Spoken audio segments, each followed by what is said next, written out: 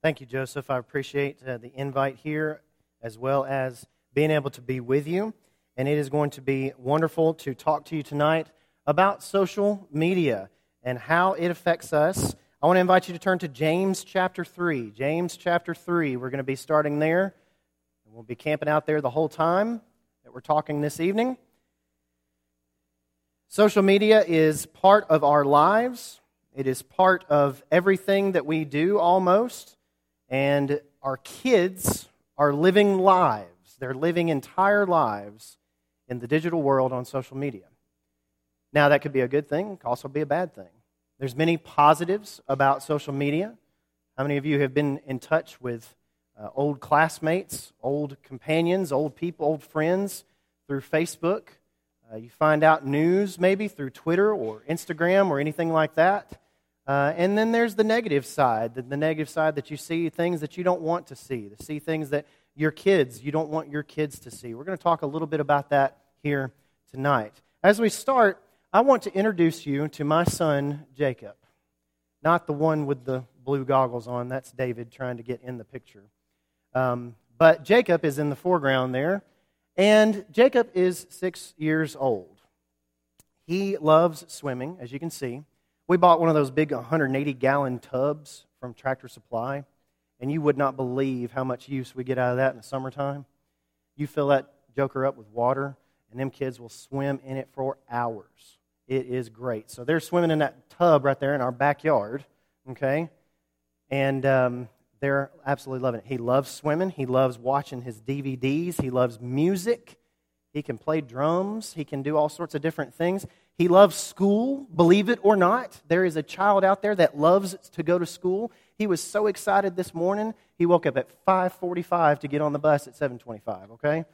He was so excited for the first day of school today, first day of first grade. He is just like any normal 6-year-old, except he's not.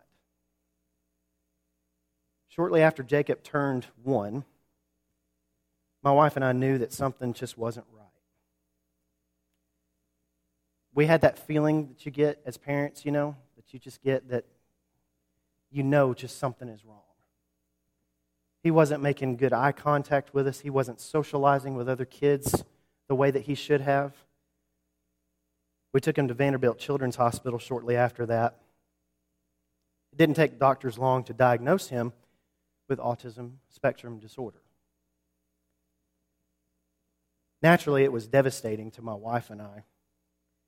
How were we going to raise this autistic child? Was he going to be okay? What would the future hold for him? We had so many different questions. In this barrage of questions in our minds, it was anger for me that I remember. I was just angry. Men react with anger most of the time. I'm just angry because I can't fix it. Women react differently than men. That's why they're different than us. And my wife's response was to just pull herself away. She had a rough time. We both had a rough time those first few weeks. And doctors and psychologists, let me back up just a minute. Jacob turned 7 in October. And he's doing phenomenal. He is doing absolutely wonderful. He started kindergarten in a special needs classroom last year, quickly moved into a normal classroom because the special needs teacher there called us and said he is too good to be in this classroom. He has too much potential to be in this classroom. Moved him to a normal classroom. He's reading at a 4th grade level. He's doing math for 2nd graders. He's very, very smart. He's learned to sit still. He's learned to stay seated. He's learned to be potty trained, things that 2 years ago would have looked impossible for us. Doctors and psychologists that have worked with him, that have came into him, we have a number of them, maybe possibly 100 of them that we have seen. They have told us that early intervention was the main reason that he is flourishing and doing so well now. They have told us over and over again because we were proactive in getting him the help that he needed. It has made all the difference. Because we were able to sweep away our pride, because we were able to swallow that pride and get him the help and go get that diagnosis once he got that diagnosis, it opened him up to a whole world of help. And he has done so well, and he is doing so well because of so many people that love him. I tell you this account, I guess, because there wasn't anything that my wife could have done while she was pregnant to prevent Jacob from having autism. There was no chemical that she inhaled. There was no radiation she was exposed to. There was nothing like this that she did or did not do. There was not some special pill that she could have taken to prevent that. And when we are talking about digital parenting, when we're talking about the world that surrounds us in social media, sometimes you can do all the things. You can set up all the boundaries, and you can set up all the fences and the restrictions, and you can watch, and you can monitor, and you can protect, and it's still, something still evil is going to creep in. When we talk about social media this evening, we need to have the attitude of being proactive, having a plan, and a plan to react, rather than just being reactive. Because if we wait for something to happen, and it's going to, if we wait for something bad to happen or some instance to happen with a friend or a relative or something, then we're not looking at it in the right way. So I tell you that story so that we can be proactive and not reactive. And I think what it says in James chapter 3 about being proactive means we need a plan. James 3 lays out a plan for us of sorts on how we should look at the way that we speak. That's what social media is. It's just a bunch of people socializing on these apps and these services and on these devices, all interconnected in this social web across the internet and across our devices. That's all it is. And when James 3 talks about the tongue here, about taming the tongue, about the words that we use and that we say, I think we can broaden that to all sorts of communication. It's not just what we say with our mouth, it's what we type on those tiny little keyboards. It's what we post, it's what we share as far as photos and videos. It's what we like and what we retweet and what we share about our beliefs and share about our ideas. James chapter 3, verses 2 through 10, I want to read that for us this evening. For we all stumble in many ways, not a truer statement in all of Scripture. And if anyone does not stumble in what he says, he is a perfect man, able to bridle his whole body. Verse 3, if we put bits into the mouths of horses so that they obey us, we guide their whole bodies as well. Look at the ships also. Though they are so large and are driven by strong winds, they are guided by a very small rudder, wherever the will of the pilot directs. So also the tongue is a small member, yet it boasts of great things. How great a forest fire is set ablaze by such a small fire. Some versions say small spark. Verse 6, and the tongue is a fire. James does not have a good outlook on how we speak right here. He starts to get into this. He says, and the tongue, verse 6, is a fire and a world of unrighteousness. The tongue is set among our members, staining the whole body, setting on fire the entire course of life, and set on fire by hell. For every kind of beast and bird, of reptile and sea creature can be tamed and has been tamed by mankind, but no human being can tame the tongue. It is a restless evil full of deadly poison. With it we bless our Lord and Father, and with it we curse people who are made in the likeness of God. From the same mouth come blessing and cursing. My brothers, these things ought not to be so. James is a very practical book. It speaks of practical things, and he's talking about and compares our tongues, how we speak, the things that we say, to a bit in a horse's mouth, a rudder on a ship, and a forest fire. And I want to take one of those and talk about it this evening. This is a Nimitz-class aircraft carrier. It's a floating city, 3,100 officers and crew. It is 1,092 feet long and 400 feet wide. It displaces over 100,000 tons of water at full load, and it carries 118 various aircraft. Thanks to nuclear power, it can go 20 years without refueling. How big do you think the rudder of this ship is? You would think it would be crazy big, right? It's 30 feet by 20 feet. Now, granted, that's a pretty big rudder for a pretty big ship, but when you consider how big a Nimitz-class aircraft carrier is, that rudder is positively tiny.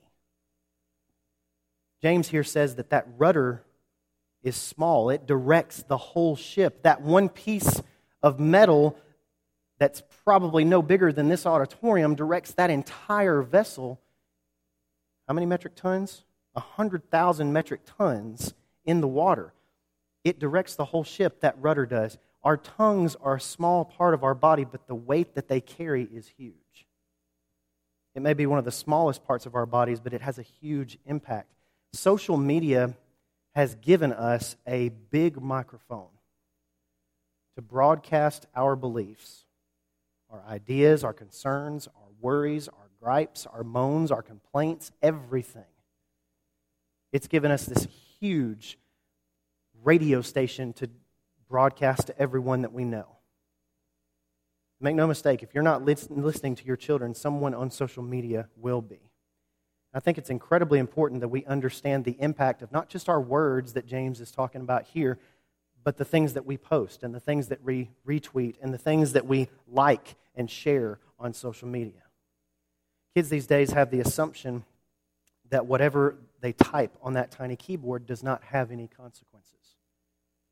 Parents, we need to do our job to make sure that kids understand that what you say on these little devices matters. James here says, if you were to sum it up in one sentence, one phrase, what you say matters. What you say can hurt someone. What you say can lift someone up. And we have even more power in our fingertips and in our pockets when we type those things out on a small little keyboard. So to get that point across when we talk about that this evening, that's all I wanted to say as far as looking at this from a biblical perspective. I wanted to talk about this gentleman. I don't know if I mentioned him last week or not. I think I might have, but this is Dr. B.J. Fogg. He is the creator in 1998 of the Persuasive Technology Lab at Stanford University. He was a newly minted doctor of psychology, lived in Palo Alto, California. He received a grant from the National Science Foundation in 2005 to support experimental work on how mobile phones can be used to motivate and persuade people in an area of study that he calls mobile persuasion. 2003, he published a book, Persuasive Technology, Using Computers to Change What We Think and Do. The book lays out his definition for what he calls captology. In 2007, Fogg created a Stanford course about Facebook apps. Just a simple course about Facebook apps. And he using what's called mass interpersonal communication. His students, over the course of 10 weeks, engaged 16 million people. Just his class of 100 students created apps that engaged 16 million people in 10 weeks. Students did that. Since the advent of the iPhone and screens in our pockets and the mobile app ecosystem that comes along with it, in the last 11 years, his research has obviously become hugely in demand and has skyrocketed. He says this, he has this about his slogan here, for the Persuasive Technology Lab, we design machines to change humans. Notice he didn't say change behavior. He said to change humans, to change who we think we are. That's important. Author Richard Fried says this, and this is really telling. He says, Fogg speaks openly about the ability to use smartphones and other digital devices to change our ideas and actions. This is what Fogg said. He says, we can now create machines that change what people think and what people do, and the machines that can do that autonomously, meaning there doesn't even have to, somebody just has to program it and let it go to work, and it does what it's supposed to do. He's called the millionaire maker. He talked about how he groomed former students to have methods to develop technologies to consume kids' lives. He recently touted his personal website. My students often do groundbreaking projects. They continue to have impact on the real world after they leave Stanford. For example, Instagram has influenced the behavior of over 800 million people. The co-founder was one of my students.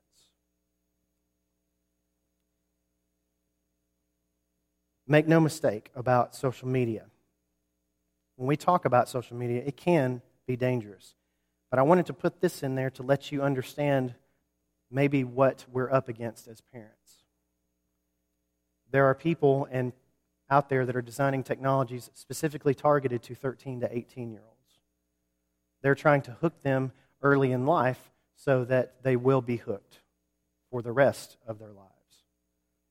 Now, that paints a big evil picture of all social media. Well, not all social media is evil, but most of it is not for your child's benefit. It's one of those things that we need to understand. There's a few guidelines I think that we can remember, and I'm just going to kind of go through these as we talk about these, and then we'll get to some fun things. I'm going to ask you for some audience participation about what you think about certain social networks, especially Facebook. But we need to remember a few things when we look at social media. We need to look at and make sure that we understand that we are the product, not the customer. These services bill themselves as services to you, the customer. You think that you are the customer. You are Facebook's customer. You're Instagram's customer or user. You use their service when actually they're using you. They're using your data. They're using everything that you do, from every like, from everything that you look at. Instagram has an algorithm that everything that you like, when you go to the Search and Explore tab, the little magnifying glass, it will show you similar things to the things that you've liked, and it continuously changes. These are computer programs that are continuously thinking about what you want to see. If you have looked at lots of pictures of guns and knives, it'll show you lots of pictures of guns and knives. If you've looked at something inappropriate, it's probably going to show you more photos of inappropriate things. It knows, and these machines are thinking about constantly. They don't ever sleep. They don't ever have to go to the bathroom. They don't ever have to take a break. They're constantly churning and thinking about what your kids want to see next. We need to make sure that we're watching and protecting our kids on these things. Just know that you are the product, not the customer. These companies make billions off of us. They make billions off of our likes, off of our posts and retweets and things like that. And one thing I do want to say is that social media does not have your child's best interests at heart. Sure, it's a great tool. It keeps us in touch with people. It lets us see the news. It's entertaining for the most part. I mean, I can't tell you how much entertainment I get off of Facebook, right? But when we look at that in the same way, it is so engaging, and we use that word engaging because we don't want to use the word addictive. We don't want to say that we're necessarily addicted to these things. And maybe I'm talking to adults as well as kids now, because we're all kind of addicted to these things, whether we like it or not. Social media does not have many of our best interests at heart. Just like any other product, they want you to come back over and over and over again. That's their aim. I said this last week, so I won't spend too much time on it. But just know that on any social network or any kind of internet device, any kind of mobile device, any kind of application, doesn't matter if it says it's private, doesn't matter if it says it's encrypted, doesn't matter if it says the government can't snoop up on you, doesn't matter if it's a virtual private network, doesn't matter if it's any of those different things, nothing is private. Absolutely nothing is private. I said this last week probably, but when you put something out on the internet, when you put something out on your phone, when you send that text message, when you put that tweet out on Twitter, or you put that Facebook post out, or you share that photo on Facebook, that is out there. It is public and permanent. Public in the sense that everybody can see it, and public in the sense that if it's private, meaning if I send a text message to one of you to your phone number privately, that doesn't mean it's private. That just means that you're the only one who saw it directly, but it's sitting on somebody's server somewhere, probably one of the government's servers. And so when we're thinking about that, nothing is private. It's public, which means it's out there, and it is permanent, which means it is written in stone. These things are written in stone because anybody can copy and recopy and do these different things and paste these things into different applications. There is no stopping any of these sorts of things. Just know that we cannot expect anything that is transmitted to be private, ever. Everything is on lockdown for these things. A couple of other different things, and this is kind of one of those I guess, one of those duh statements. But we need to know our username and account for all of our child's passwords. Because that means that you can log on to any of those apps that you allow your child to use. And you will see their activity. You'll see anything about what they're doing. And that just petrifies all the kids in the room. Right? And you laugh, but it's absolutely true. Because they don't want you. Remember, kids want their privacy, especially older kids. They want their privacy. My 4-year-old is so funny. He learned what privacy meant the other day. He was sitting in the bathroom doing his business. And I said, David, and he's like, Daddy, go out. And I said, what are you talking about? He's like, Daddy, I need my privacy. And I'm like, I don't even know where you learned that word. But fine, I'll shut the door, right? Do our kids get privacy on these devices? Do we allow them to have privacy on these things? Because you're the one paying for the device. You're the one that's in charge of the device. God has put you in charge of being their parents and their protectors. So it's very important to us that you would protect them on these devices just as we would protect them in the real world. We need to protect our kids in the digital world just as we would in the real world. You need to know your child's username and account to any and all accounts, and we'll talk a little bit about this. You need to make sure that the net is not too wide, that the water is not too deep. And what I mean by that is every one of these social networks that we're going to talk about today, that I have mentioned today, how old, and I'll get some participation from you here and ask you a question directly. How old do you think you have to be on these lawfully? How old is the youngest that you can be to sign up for one of these social network accounts? Does anybody know? Anybody? 18? No, that's incorrect. 13. Okay? Almost every single one of these social media accounts is 13 years old, which means if you have a child that is on one of these social networking sites that is not 13, then you had to lie about their age when you signed them up or when they signed up. And so that right there should tell us none of these kids should be on these until they're 13. But when you decide to allow your child to be on these social networking apps, you need to be very careful which ones you choose, obviously. And we'll talk about some that you shouldn't choose here in just a minute. But again, you need to have them ankle deep in the water. Don't throw them into the Olympic-sized swimming pool. Okay? We need to have limits on apps, limits on the number of apps that they can use, limits on the number of social media accounts that they can have. There on my website, if you go to activedigitalparenting.com, there is something called a parent-child device contract. And there was this lady on ABC News that drafted up this 18-point contract for her son that she was giving a phone to for Christmas. She spent hours with that phone before she even gave it to him at Christmas, locking it down, putting restrictions on it, making sure that it was exactly how she wanted it to be and how she could control it, not necessarily him.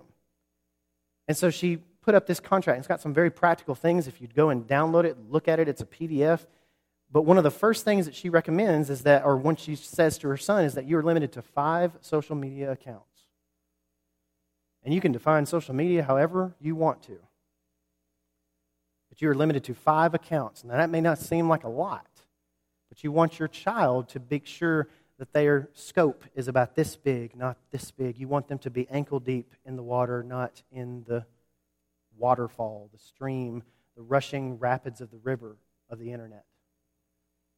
We need to make sure that we do the same thing. You know, my mom, when I was a teenager, I was 17, and I had this little rust bucket of a truck that anytime it got to 55 miles an hour, it just went like this, right? I grew up in Huntsville, Alabama, and I met this girl at summer camp, and I was in love, or at least I thought I was. And I wanted to drive to the big, huge city of Decatur to go see her. Well, Decatur was 45 minutes away, and my mom says, no, you've had your license for 6 months, you're not going to Decatur. She was not allowing me to go outside of that little scope of our little community out there in outskirts of New Market, Alabama. She did not want me to go outside. And she eventually widened it. We do that with our kids. We let them go places. We don't let our 10-year-olds go places that we might let our 14-year-olds. We don't let our 14-year-olds go places that we would let our 18-year-olds go, and vice versa. And we have to think about that same kind of concept when we're thinking about digital parenting. We have to allow them to have a small pool to start with and then let them grow as they mature. And I used the phrase last week, as they mature into responsible digital citizens. Let's talk a little bit about this one right here. I think I may have mentioned it last week, but I wanted to mention it again. Your child will naturally gravitate towards what is popular with their friends and what you're not using. Okay? How many of you wanted to hang out with your friends, with your parents when you were 16 years old? How many of you kids that are teenagers want to hang out with your parents right now? There's one kid back there going, I didn't want to hang out with my parents, and no other teenagers do, because they just don't want to. They can think of 792 things that they would rather be doing than hanging out with their parents. And the place where I hung out was the grocery store parking lot, because why? My parents weren't there. That was the simple fact of the matter. When we think about the internet, that has gone the same way. In the real world, we have done that. In the digital world, kids have done that as well. How many kids do you think are on Facebook these days? As we kind of go into this discussion about Facebook, I want to ask you a direct question here. What do you think is the average age of a Facebook user in 2018? What is the average age of a Facebook user? Anybody? 45? 40? 50? This isn't Price is Right. You can it's not. I'm going to give you a prize for the closest one, okay? But y'all are right around exactly what it is. 35 to 45. Do you know what it was 7 years ago? 25 to 35. We just moved that old age bracket right up, right? What does that tell you? Oh, there's no kids on Facebook, right? Kids aren't on Facebook. They actually are, believe it or not. The data, and people would say, well, kids aren't on Facebook anymore. The data doesn't say that. The data tells us that there are plenty of teenagers that are on Facebook, and guess what they're doing? They're watching what you say. They're not interacting. They're not posting. They're not liking. Now, they may want to dislike some of the pictures that you put up there when they were little kids in the bathtub, right? But they're not doing that. They're not interacting, but they're watching what you are saying and what you're doing. Case in point, I asked a bunch of teenagers not too long ago exactly what they thought of certain social networks. We're going to pick on Facebook. We're going to pick on Twitter a little bit tonight. I asked teenagers, I said, what do you truly think about Facebook? What is it? Okay? This is our first one. That's where my dad goes to complain about stuff. Kid said, verbatim, he said, oh, that's where my dad goes to complain about stuff, right? And some of them didn't have Facebook accounts, especially our younger kids. The younger kids, they don't even really care what Facebook is, okay? This one is funny. I just alluded to it, but it's where my mom tags me in photos that I don't want anyone to see. My wife's mother is terrible about this. She has binders. I bet you she has enough binders to fill up this whole pew of photos.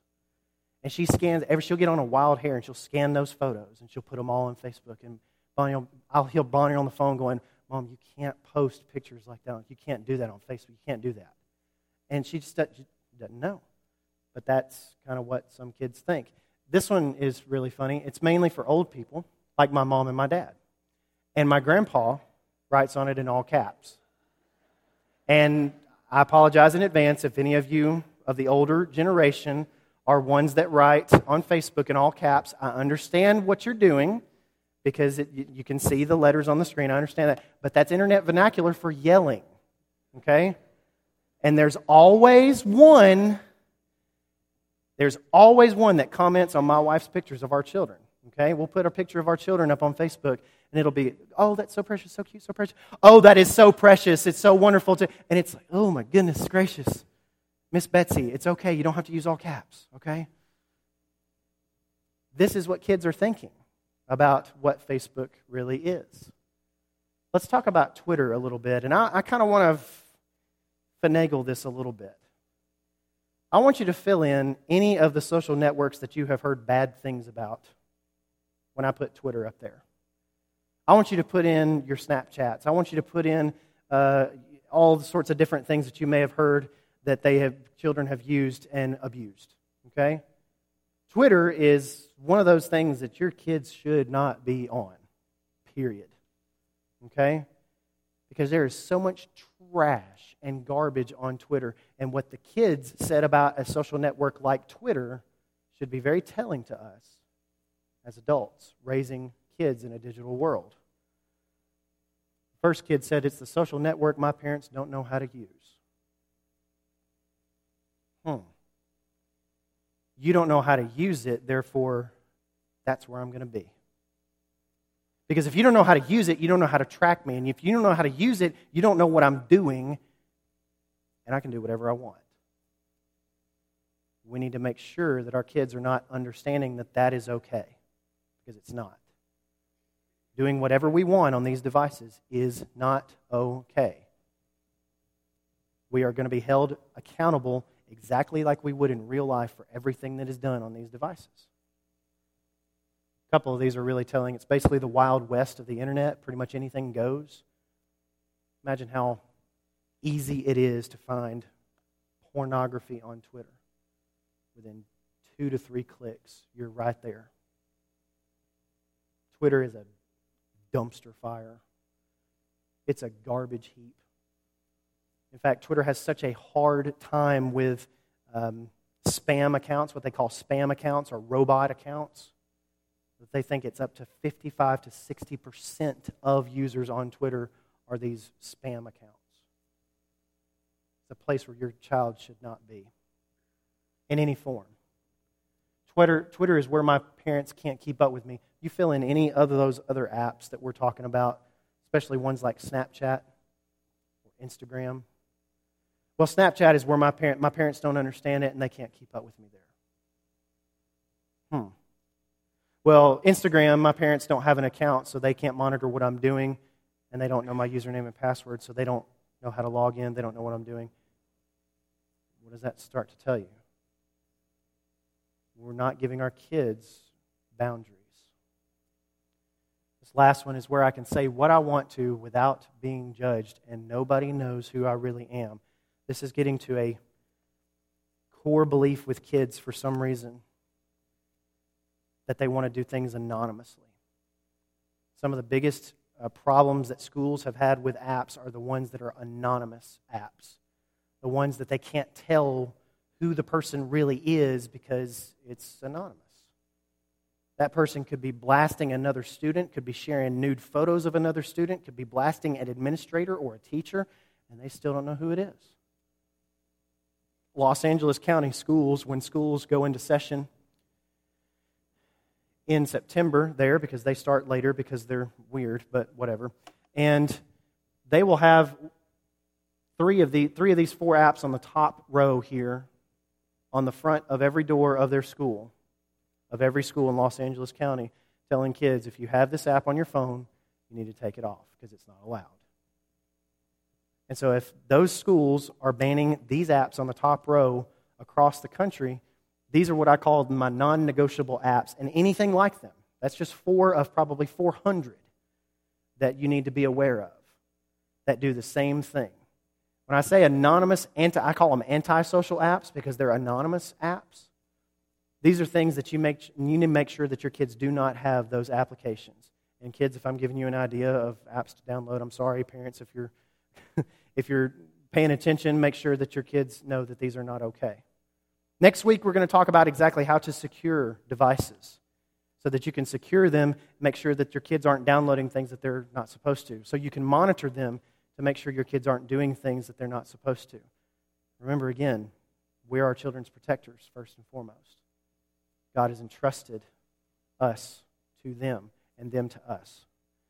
These antisocial apps after school and Yik Yak, the ones on the tail end there, are what's called, they're geolocated anonymous apps, meaning anybody in a geolocated area can talk to anybody else. For instance, a mile radius like a school campus. Anybody in that circle can talk to anybody else. It's kind of the same thing with Whisper, except Whisper kind of broadens it a little bit.